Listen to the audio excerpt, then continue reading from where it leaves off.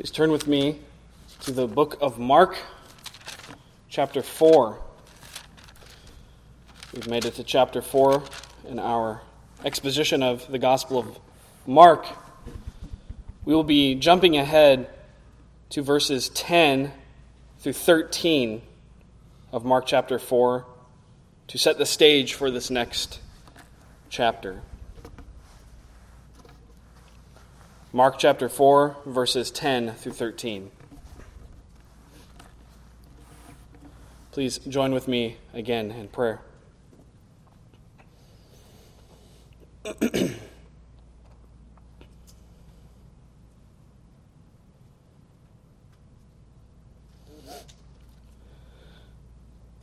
Lord God, I ask for thy help in preaching thy word to this unprofitable servant, tasked with preaching the everlasting word of God, might be helped. Lord, I pray for these thy people. Their hearts would be opened, their minds enlightened. They'd have eyes to see, ears to hear. Holy Spirit, apply thy word to our hearts.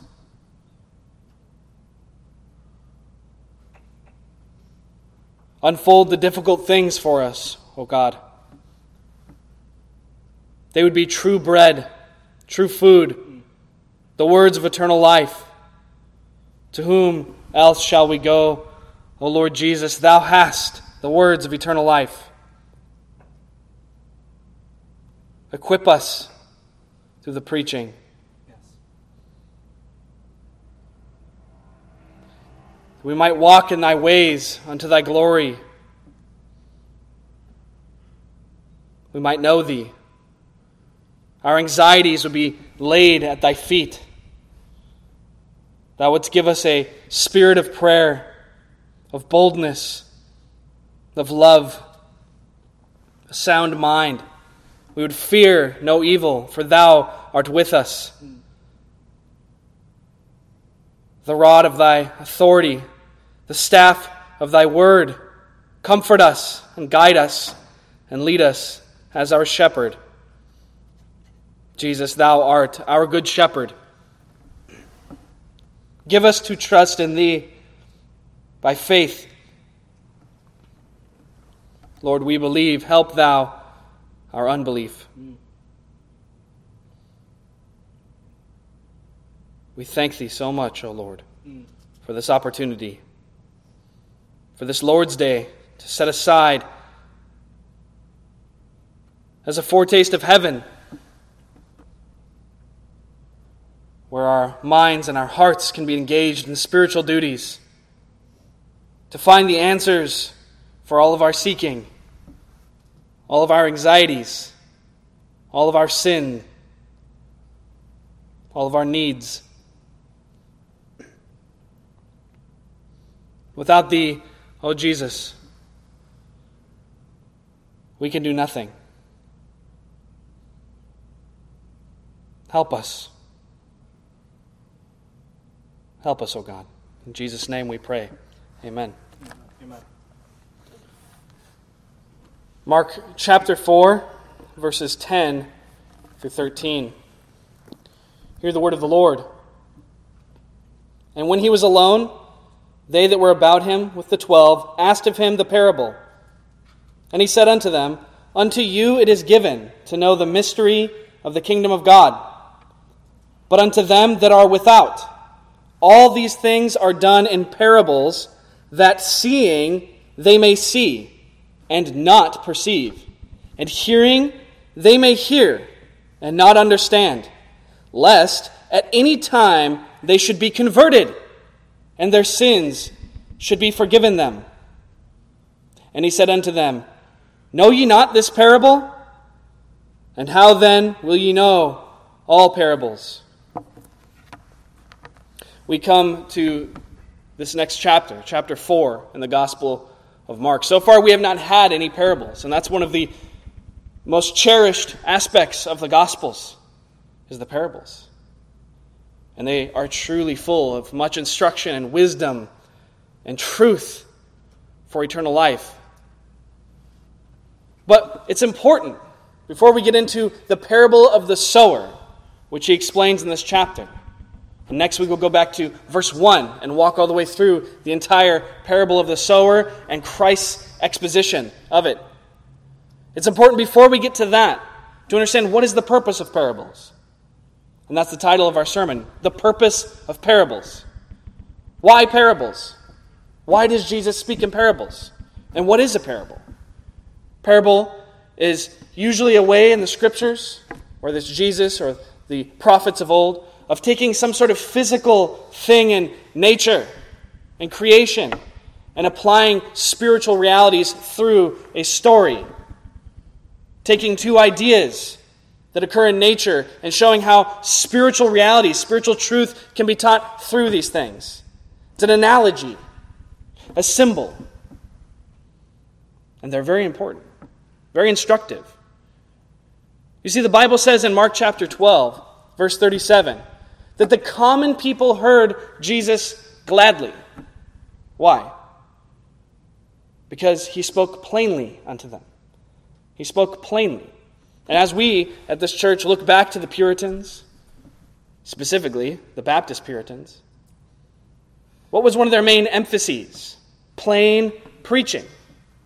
Not simply theological orations that were beautiful and well-crafted for the sake of it itself, but things that stuck in the mind and the heart, things that people could understand. Jesus was no high tower theologian. Jesus spoke to the common man and woman in a way that they could understand intellectually. And that's why they heard him gladly. If nothing else, his stories were entertaining. His parables were entertaining. But there's much more to it than that. Much more to it than that. And that is our goal today. To understand why. Why parables? We are lucky that Jesus himself gives us the answer. And it is a hard doctrine today. A doctrine that flesh and blood cannot bear. But a doctrine that we find much comfort in as well. As to why there are parables. How that ties in to salvation of sinners. God's decree, election, reprobation. How do we balance these things? We will have 3 points today. First, truth revealed. Truth revealed. Secondly, truth concealed. Truth concealed. And number 3, comfort in complexity. Taking comfort in complexity. First, truth revealed. We find this in verse 11a, first half of 11. And he said unto them, unto you it is given to know the mystery of the kingdom of God. When first asked by his disciples, he tells the parable of the sower, which again we'll get into next week. They approach him when he's alone, privately. Explain this parable to us, as the other parallel passages tell us. Explain to us this parable. What do you mean? What are you trying to communicate through this parable? When he was alone, they asked him about it. His first words in answering them is, unto you it is given. Given. To know the mystery of the kingdom of heaven. Notice that this knowledge, this knowing, unto you it is given to know, this enlightening, this revelation was given them. Given them. As a gift. Something from without. Not something from within themselves. He didn't just aid them. It was given to them. And it was given to a certain class. To them. To you, he says. Again, in the King James, you, plural. All of his disciples. To you, my disciples. To us, the Christians, believers, the church. It is given. The people whom Christ came to save. From this, we should learn a few things. That God, and God alone, is the revealer of spiritual truth. All spiritual knowledge, all spiritual truth comes from God.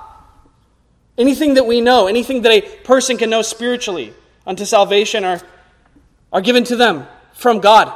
And it has to be from God. The knowing, the understanding of the mysteries of the kingdom of God, namely the gospel and all of the spiritual truths in which it is contained and consists, have to be given to the disciples from without. And this still remains true today, not just in this passage, not just in Jesus' lifetime with his disciples, but with us who remain his disciples, the ones whom he also prays for in John chapter 17.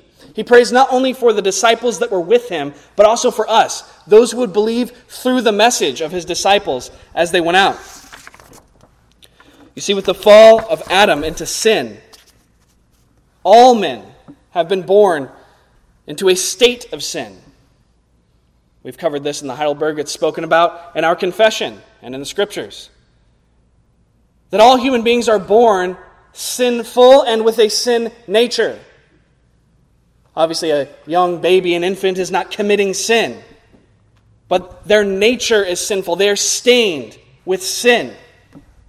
Given enough time, they will sin. It is their nature. It is their proclivity. It is genetically passed on to them, if you will, but spiritually, they are born this way. Romans 5:12 talks about that. All people now are born with a nature of sin. All humanity, as Paul says in Ephesians 2, verse 1, are born dead in trespasses and sins. Dead in trespasses and sins. Incapable and unwilling to know God, to serve God, to seek God, as Romans 3 talks about. None seek God. None desire God. None do good. All are corrupt and evil and wicked in their ways. In Reformed theology, this is called the doctrine of total depravity, as we know. Total depravity is a somewhat misleading title. Makes it sound like everyone is as bad as they could be, which is not the case. We're not all as bad as we could be, but we are all equally sinful. We are all equally depraved totally in every part and aspect of who we are. Our mind is depraved by sin. Our heart and affections and desires are depraved by sin. Our actions are depraved by sin. Our bodies are depraved and affected by sin. Man is born totally depraved. Every part, every faculty is affected by sin. From birth, man is adverse to God, adverse to the church, and given, desirous of even, sinful desires and sinful actions. Now, this sinful nature causes all human beings to be incapable in themselves of rightly or effectually comprehending spiritual truth. They're unable. They're dead. Dead. Dead people can rot. That's it. They're unable to comprehend spiritual truth, i.e., the mystery of the kingdom of God, as our text says. And anyone who's worked with friends, family, neighbors, co-workers, we know this by experience. If you've shared the gospel, shared the love of Jesus Christ with people, begged even sometimes with a loved one or a close friend, please come to Christ. You laid Christ bare before them, plainly before them. Maybe you've tried all sorts of different tactics, evangelistic methods, apologetic methods, arguing about the age of the earth, evolution, philosophy, theology with them. And you get nowhere. We've all experienced that. You get nowhere. You can even get somebody to admit, you're right. You're right, that is true. But I won't come to Christ. I've seen people with tears in their eyes saying, yes, I know that is all true. It is as you say. Maybe later in life I will come to Christ, but not now. Now is for me. There's nothing we can do to make a dead person alive, spiritually or physically. No amount, dear congregation, of logical prowess, apologetic skill, factual evidence, scriptural reasoning, or godly instruction from their youth up can ever convince a human being of the truths of Christianity. Ever. They cannot comprehend it. It has to be given to them to believe. It has to be given to them to understand. Just like the disciples here in this passage. To you it is given. A man born in sin and still in a state of sin, unbelief, shall never turn. Never. He will never get saved. He will never be converted. He will never become Christ. From a human effort. From human work. No. God alone, our good and gracious and loving God alone saves. He alone gives to understand the mystery of the kingdom of God. God alone is able to bring a man from death to life, to call forth all of the Lazaruses that exist, all of his elect people unto him. And when they hear his voice, "Rise you from the grave and come out, you dead bones," they will rise and walk forth in the life of God. God alone can have grace upon a man and cause him to become a new creature in Christ Jesus, as 2 Corinthians 5:17 tells us. The salvation of a man, as we see, from a state of sin to a state of grace, from unbelief to belief, from death to life, is a supernatural work of God. Even as Reformed cessationists, we should remember, God is working supernaturally. When I've had conversations with my Pentecostal family, my charismatic family, my charismatic friends about the gifts, miracles, they forget, and they're usually Arminian, they forget I'm more of a supernaturalist than they. Because I believe that God raises the dead to life every single day. It was common when Baptists and Pentecostals would argue back and forth for the Pentecostals to talk about, we believe in the resurrection of the dead, and the Baptists to say, that's nothing. We do that every Sunday. And they do their altar calls. Silly, but the sentiment is true. We believe in a supernatural God working supernaturally upon sinners. This is not a natural occurrence. We must keep this in mind when we think about our own salvation and those around us that we're witnessing to. It's not a natural occurrence. God can and does use many different means and methods to effect this work of salvation in different people, whether it be some well-crafted argument of logic and fact and scientific evidence mixed with the truth of the gospel, the scriptures, that basically lays aside the person's cavils against Christianity and points them to the truth. Whether it's something like that or just the bare reading of a few verses from the scriptures. God can and does use both. And either way, it is supernatural that someone believes. We must remember that in every case, whoever plants and whoever waters, and by whatever means they use in planting and watering, it is God that giveth the increase. 1 Corinthians 3:7. God, dear congregation, is the sovereign enlightener of men and women. If he does not work alongside the preaching of the gospel, none can or ever shall believe. No one wants to believe. No one wants to come to Christ. The Bible is crystal clear about this.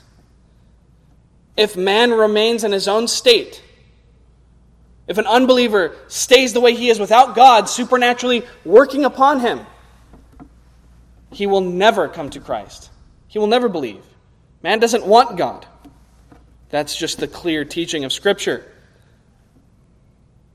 As long as this present age remains, though. As long as sinners exist, Christ's words to Nicodemus are still and shall be ever written in the heavens. Verily, verily, I say unto thee, except a man be born again, he cannot see the kingdom of God. We could rephrase it for our passage, except a man be born again, he cannot know the mystery of the kingdom of God. Again, although God shall work, how and when he desires to effect the salvation of sinners, yet we must be sure. We must be sure and careful that we are using means of reaching sinners that is most congruent with God's means of conversion. With God's means of conversion. We must make sure that how we are attempting to reach people with the gospel, how we are sharing and proclaiming the truth of Christianity is congruent with how God works. God can work in spite of us, of course, but we should join alongside in being a means of grace, a means of salvation unto people. He useth us. He does not have to, but he chooses. What a joy, what a delight. Do not fudge that up. Do not mess with that. Do not put stumbling blocks in the way. It's easy to do. Because I want to go into a situation and I have an apologetic method I shall employ. Whether it be I have 50 Bible facts and Bible contradictions that I can answer. I know much about science and geology. I go in with a presuppositional method, right? It's really popular in Reformed circles. Go in and just tell people they know nothing, you can never know anything, so here's the Bible. All of those are well and good, and equally can be and are used by God. But if we go in with just our decision as to how we're going to move forward, how we're going to present the gospel, we get in the way. God worketh how he chooseth, when he chooseth. We must make sure that we are not leaning on the arm of the flesh. I prefer a more presuppositional method myself in apologetics.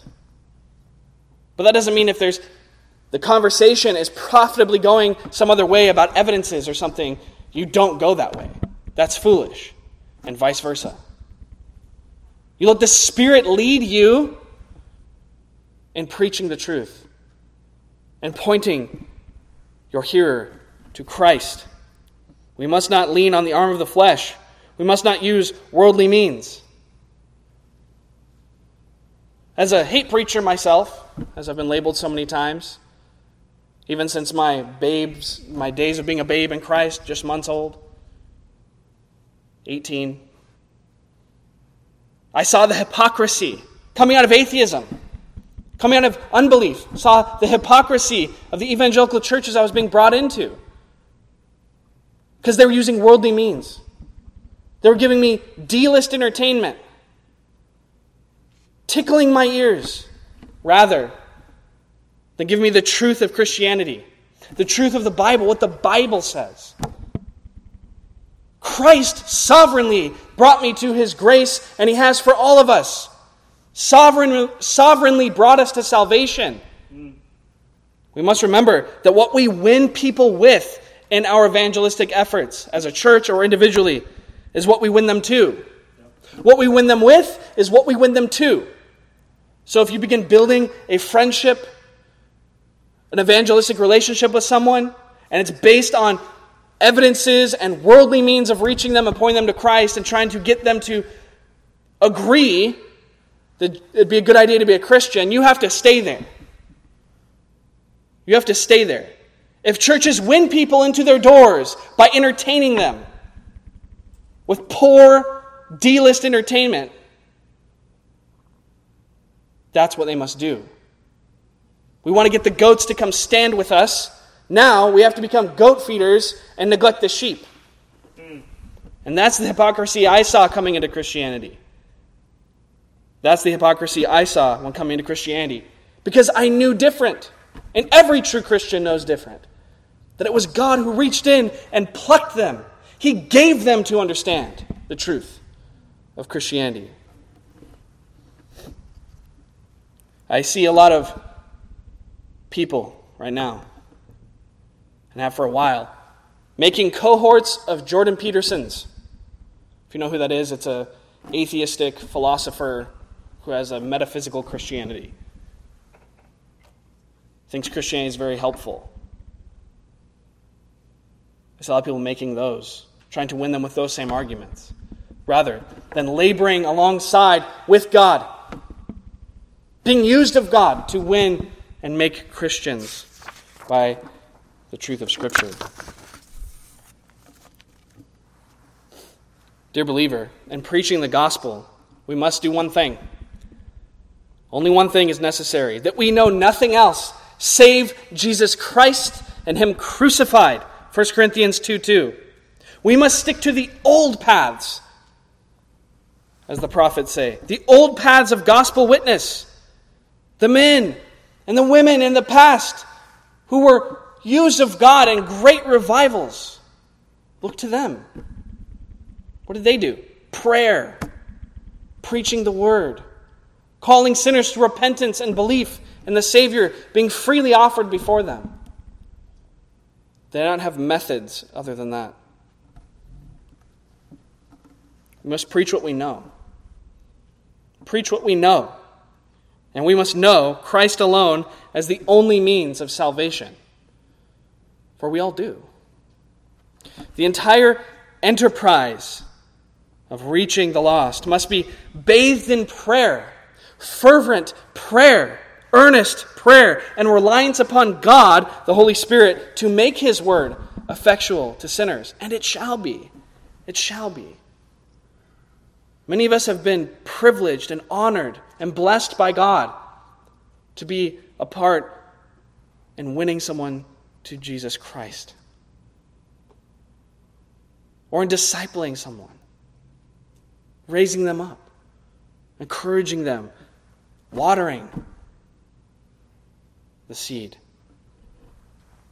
None of that can be done on our own. It must be by God's power. The arm of the flesh is of no avail. Remember Jonah. Salvation is of the Lord. Salvation is God's prerogative, not man's. Man doesn't choose to believe upon God, and we can't convince a man to choose to believe upon God. No, it's God's prerogative alone. Salvation is, as Jesus told Paul in Acts 26, the opening of the spiritually blind eyes of the unregenerate. It is the turning from sin's darkness to God's light. It is the releasing from the power of Satan unto the lordship of God. It is the forgiveness of all sins, past, present, and future. It is the inheritance of the saints, the sanctification of redeemed sinners in faith. That's Acts chapter 26, verse 18. In that list, can any of these things be done by us? Can we persuade a person into forgiveness?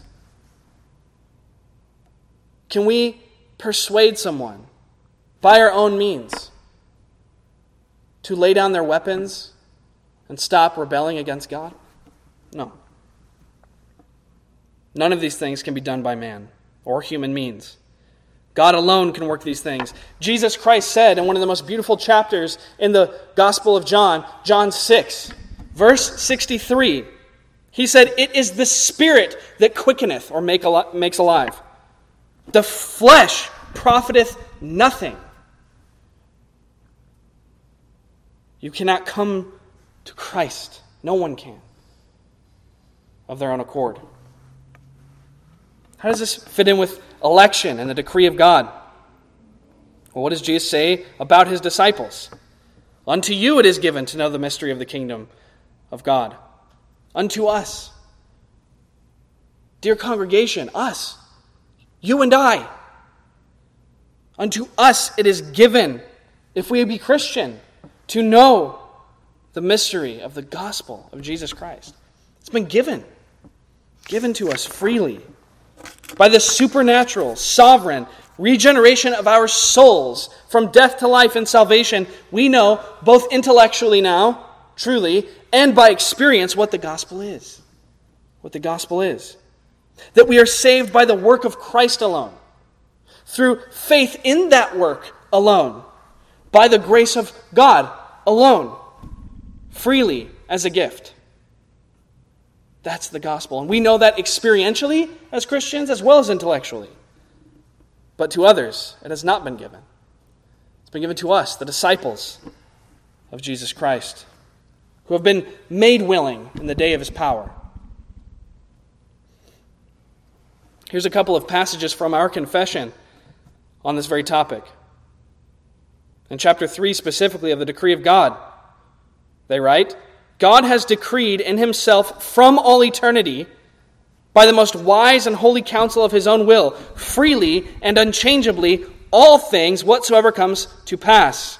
So all things, everything that takes place, everything that happens, God has decreed it of his own will, of his own goodness and pleasure and joy, whatever comes to pass. In paragraph 3 they say, by the decree of God, for the manifestation of his glory, some men and angels are predestinated or foreordained to eternal life through Jesus Christ, to the praise of his glorious grace. And those are all straight scriptural quotations right there. By the decree of God, some men and some angels are predestinated. Now the question needs to be asked. If God didn't predestine anyone, if God didn't elect anyone to be saved, would anyone be saved? No. The Bible's clear again. Dead in trespasses and sins. Rebels against God. None desire God, none seek after him. So they're made willing in the day of his power. God would be loving and merciful. I've said this many times, and I say it again because it's helpful when talking with people about election and the decree of God and predestination. God would be loving, merciful, kind, tender, patient if he never saved a single person. Because humans choose to sin. Humans have earned hell. The fact that he saves any is an astounding measure of grace that we cannot even speak of. To put into words is impossible.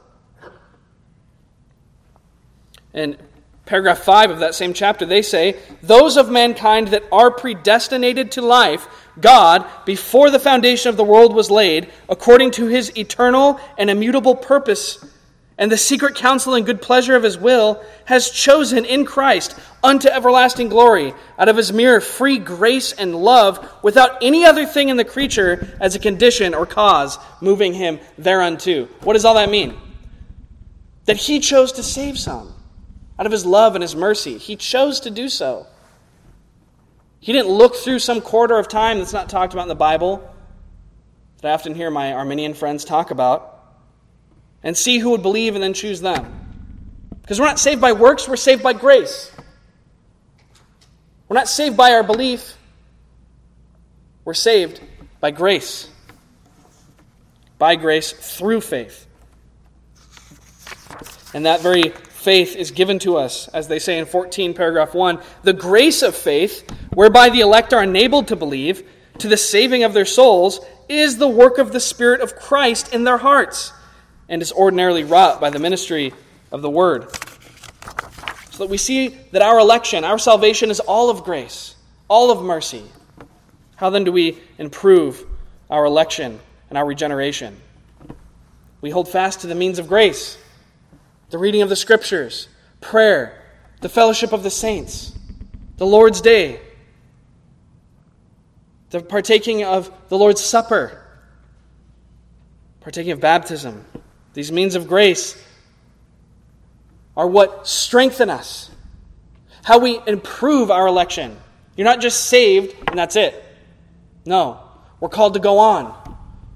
As C.S. Lewis said, higher and further in. We continue pushing on in the glory that is revealed to us. Second point, truth concealed. Verses 11b, second half of verse 11 through 12. Unto you it is given to know the mystery of the kingdom of heaven, kingdom of God. And then here, but unto them that are without. All these things are done in parables, that seeing they may see and not perceive, and hearing they may hear and not understand, lest at any time they should be converted, and their sins should be forgiven them. Just as God reveals truth to certain people, according to his own sovereign good pleasure, so too he conceals truth for certain people according to his own good purpose and decree. God leaves the reprobate in their ignorance and rebellion. He says, but unto them that are without God, without spiritual understanding, those outside of the gates, those outside of the church, they see, we read in this verse. Seeing, they may see and not perceive. They see, but they don't actually see. They see with the eye, physical eye, but not spiritually. They hear, but they don't actually hear. Why? Because, as we read, the flesh profits nothing. Spiritual truth is spiritually discerned. The natural man cannot understand it, as 1 Corinthians 2:14 says. There's much more there, but what is the purpose then of parables? What is the purpose? Because we have his answer in this verse. Specifically for the reprobate. It says that seeing they may see and not perceive, and hearing they may hear and not understand, lest at any time they should be converted and their sins should be forgiven them. This sentence is what is called by grammarians in Greek a hina clause, because it starts with the Greek conjunction ina, which is often translated that, so that, in order that. And that basically starts a clause or a sentence that gives the intention of what is being done. Purpose or intent. I do this or that thing, or he does this or that thing, so that this or that will happen. So that this or that might occur. Do you see that construction work? So often when you see that, or in order that, or so that in your Bible, when you're reading, especially in argumentative passages or didactic passages like the epistles or portions here in the Gospels, this is what's happening. And you'll often know, too, if it's followed by a word lest, should, might. I do this so that this will happen. Jesus speaks in parables. Why? So that, though they see, those without, though they see and hear his work and his teaching with their physical eyes and their physical ears, yet they will not grasp with any spiritual profit what is done or said by Jesus Christ, with the intended result being that they will not come to salvation. They will not be converted, and they will not have their sins forgiven. This is a hard saying indeed. Hard saying indeed. But as Charles Spurgeon said about the doctrine of election, predestination, and reprobation, he said, if you don't see it in the Bible, I can't help you. I don't think you need theology, I think you need an optometrist. Jesus speaks in parables to further confuse the lost, to further harden them, further blind them, lest they be saved, so that they are not saved. To his elect, to you, he says, the parables strengthen their faith. The parables teach them, give them spiritual understanding, deepen their love and affection for him. But to the reprobate, the parables establish them even more strongly in their rebellion and unbelief. Like Pharaoh. He hardened his heart, but then so did God.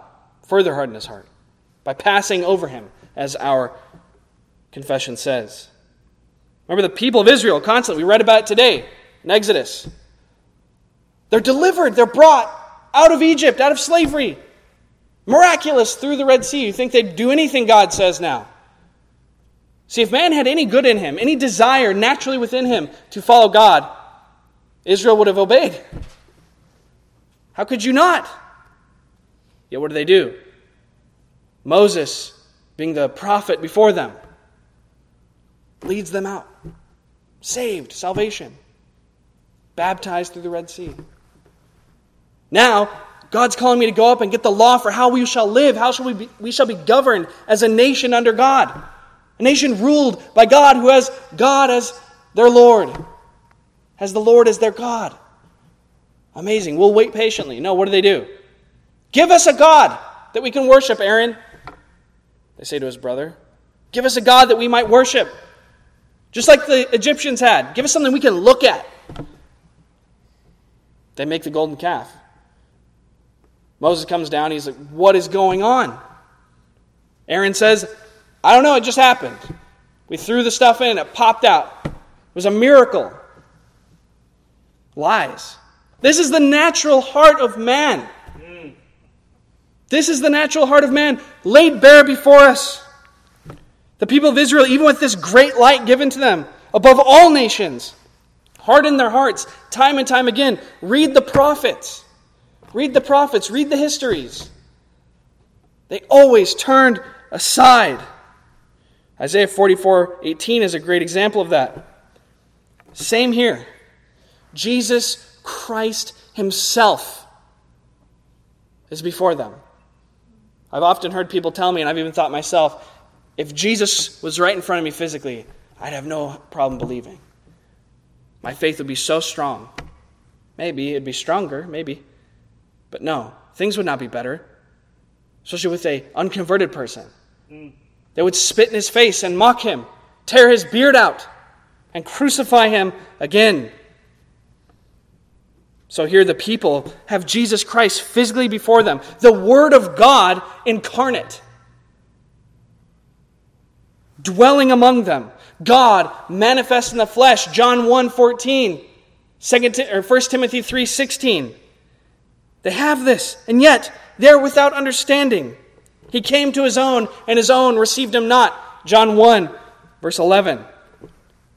They rejected him, and he hardens them even further.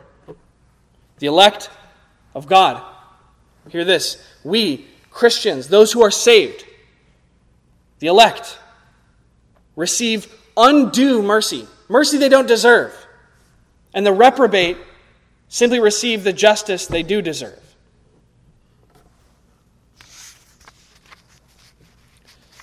In our confession on reprobation, it says, others, being left to act in their sin to their just condemnation, to the praise of his glorious justice.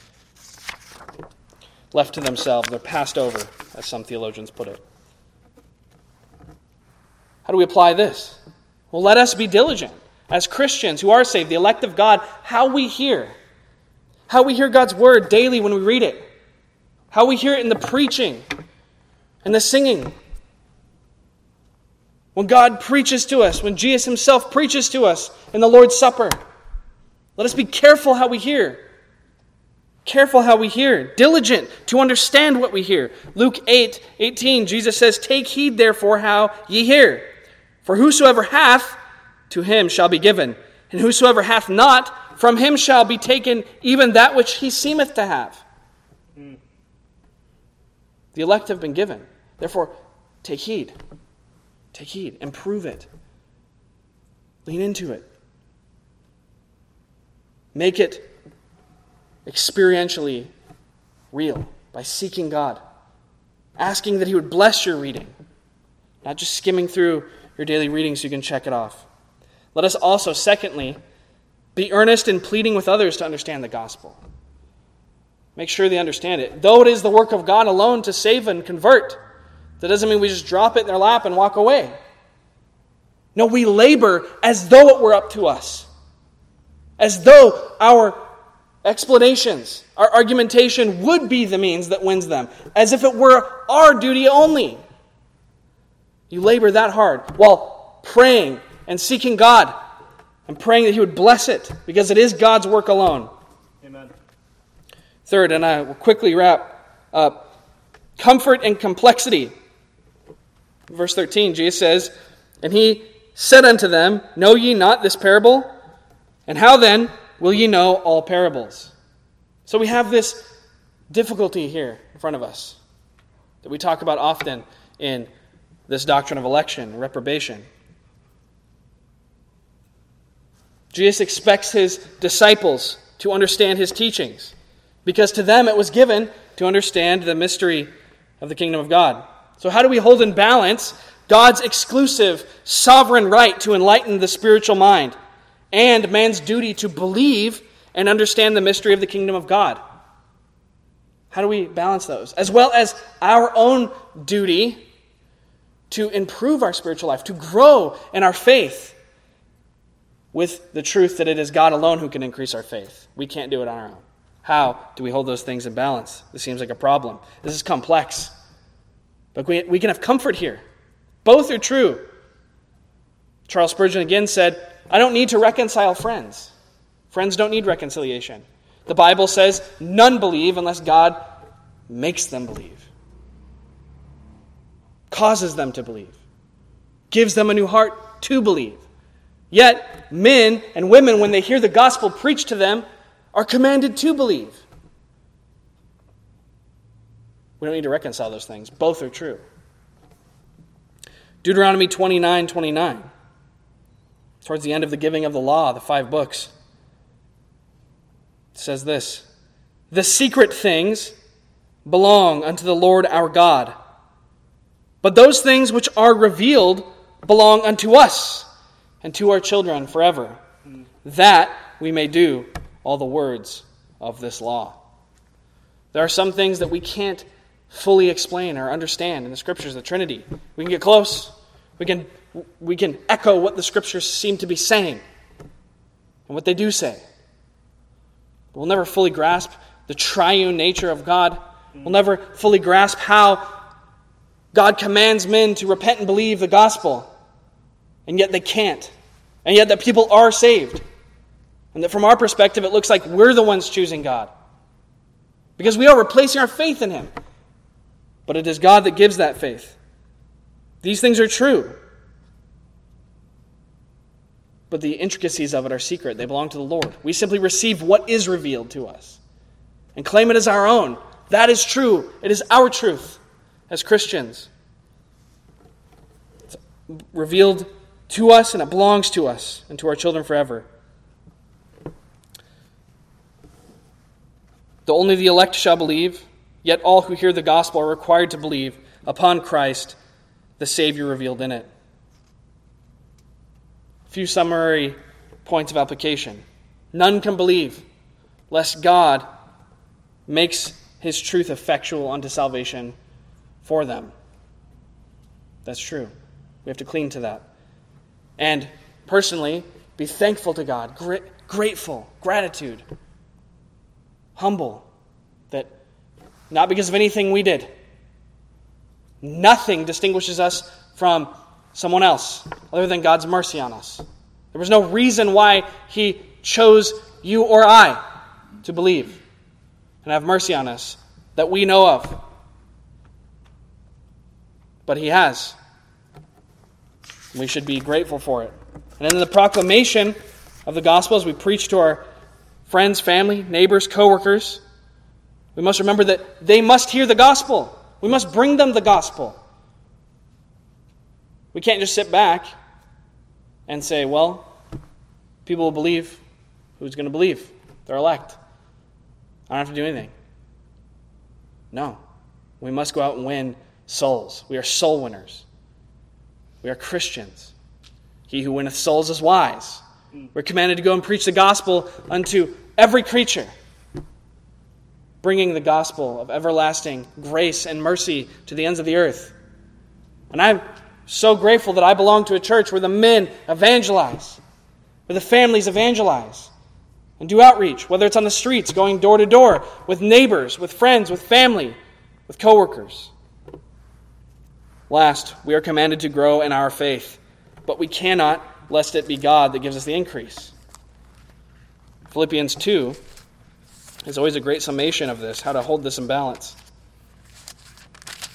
Philippians 2, 12 and 13 reads this way. Paul says, wherefore, my beloved, as ye have always obeyed, not as in my presence only, but now, much more in my absence, work out your own salvation with fear and trembling, for it is God which worketh in you, both to will and to do of his good pleasure. It's God that does the work. But we are called to work out our own salvation. That sounds like it belongs to us to grow. Then he goes to the next verse. For it is God that which worketh in you. It's God which worketh in you. Dear congregation, let us understand what we hear. To us it has been given to know the mystery of the gospel. To us it is entrusted to preach this gospel to the world. To us it is incumbent to leave the effectual working of God. Leave those things to the effectual working of God, placing no stumbling block in the way of sinners. To us it has been given to love God daily and lay down our lives, picking up our cross and following him before a watching world. Amen. Let us pray.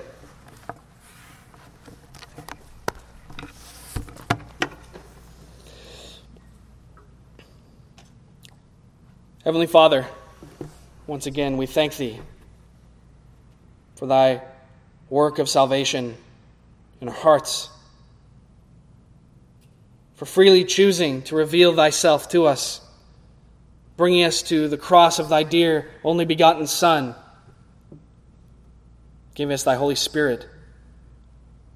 Lord, let us live in gratitude, O God, for this great grace and covering our guilt and our sin.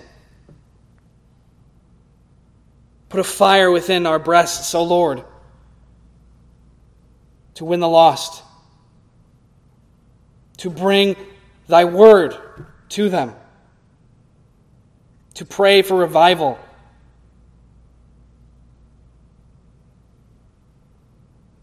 to not rest until we see a flag, the banner of Christ on every hill. Lord, we thank thee so much for what thou hast done. Please apply this word to our heart throughout the week and comfort us through it. In Jesus' name, amen. Amen.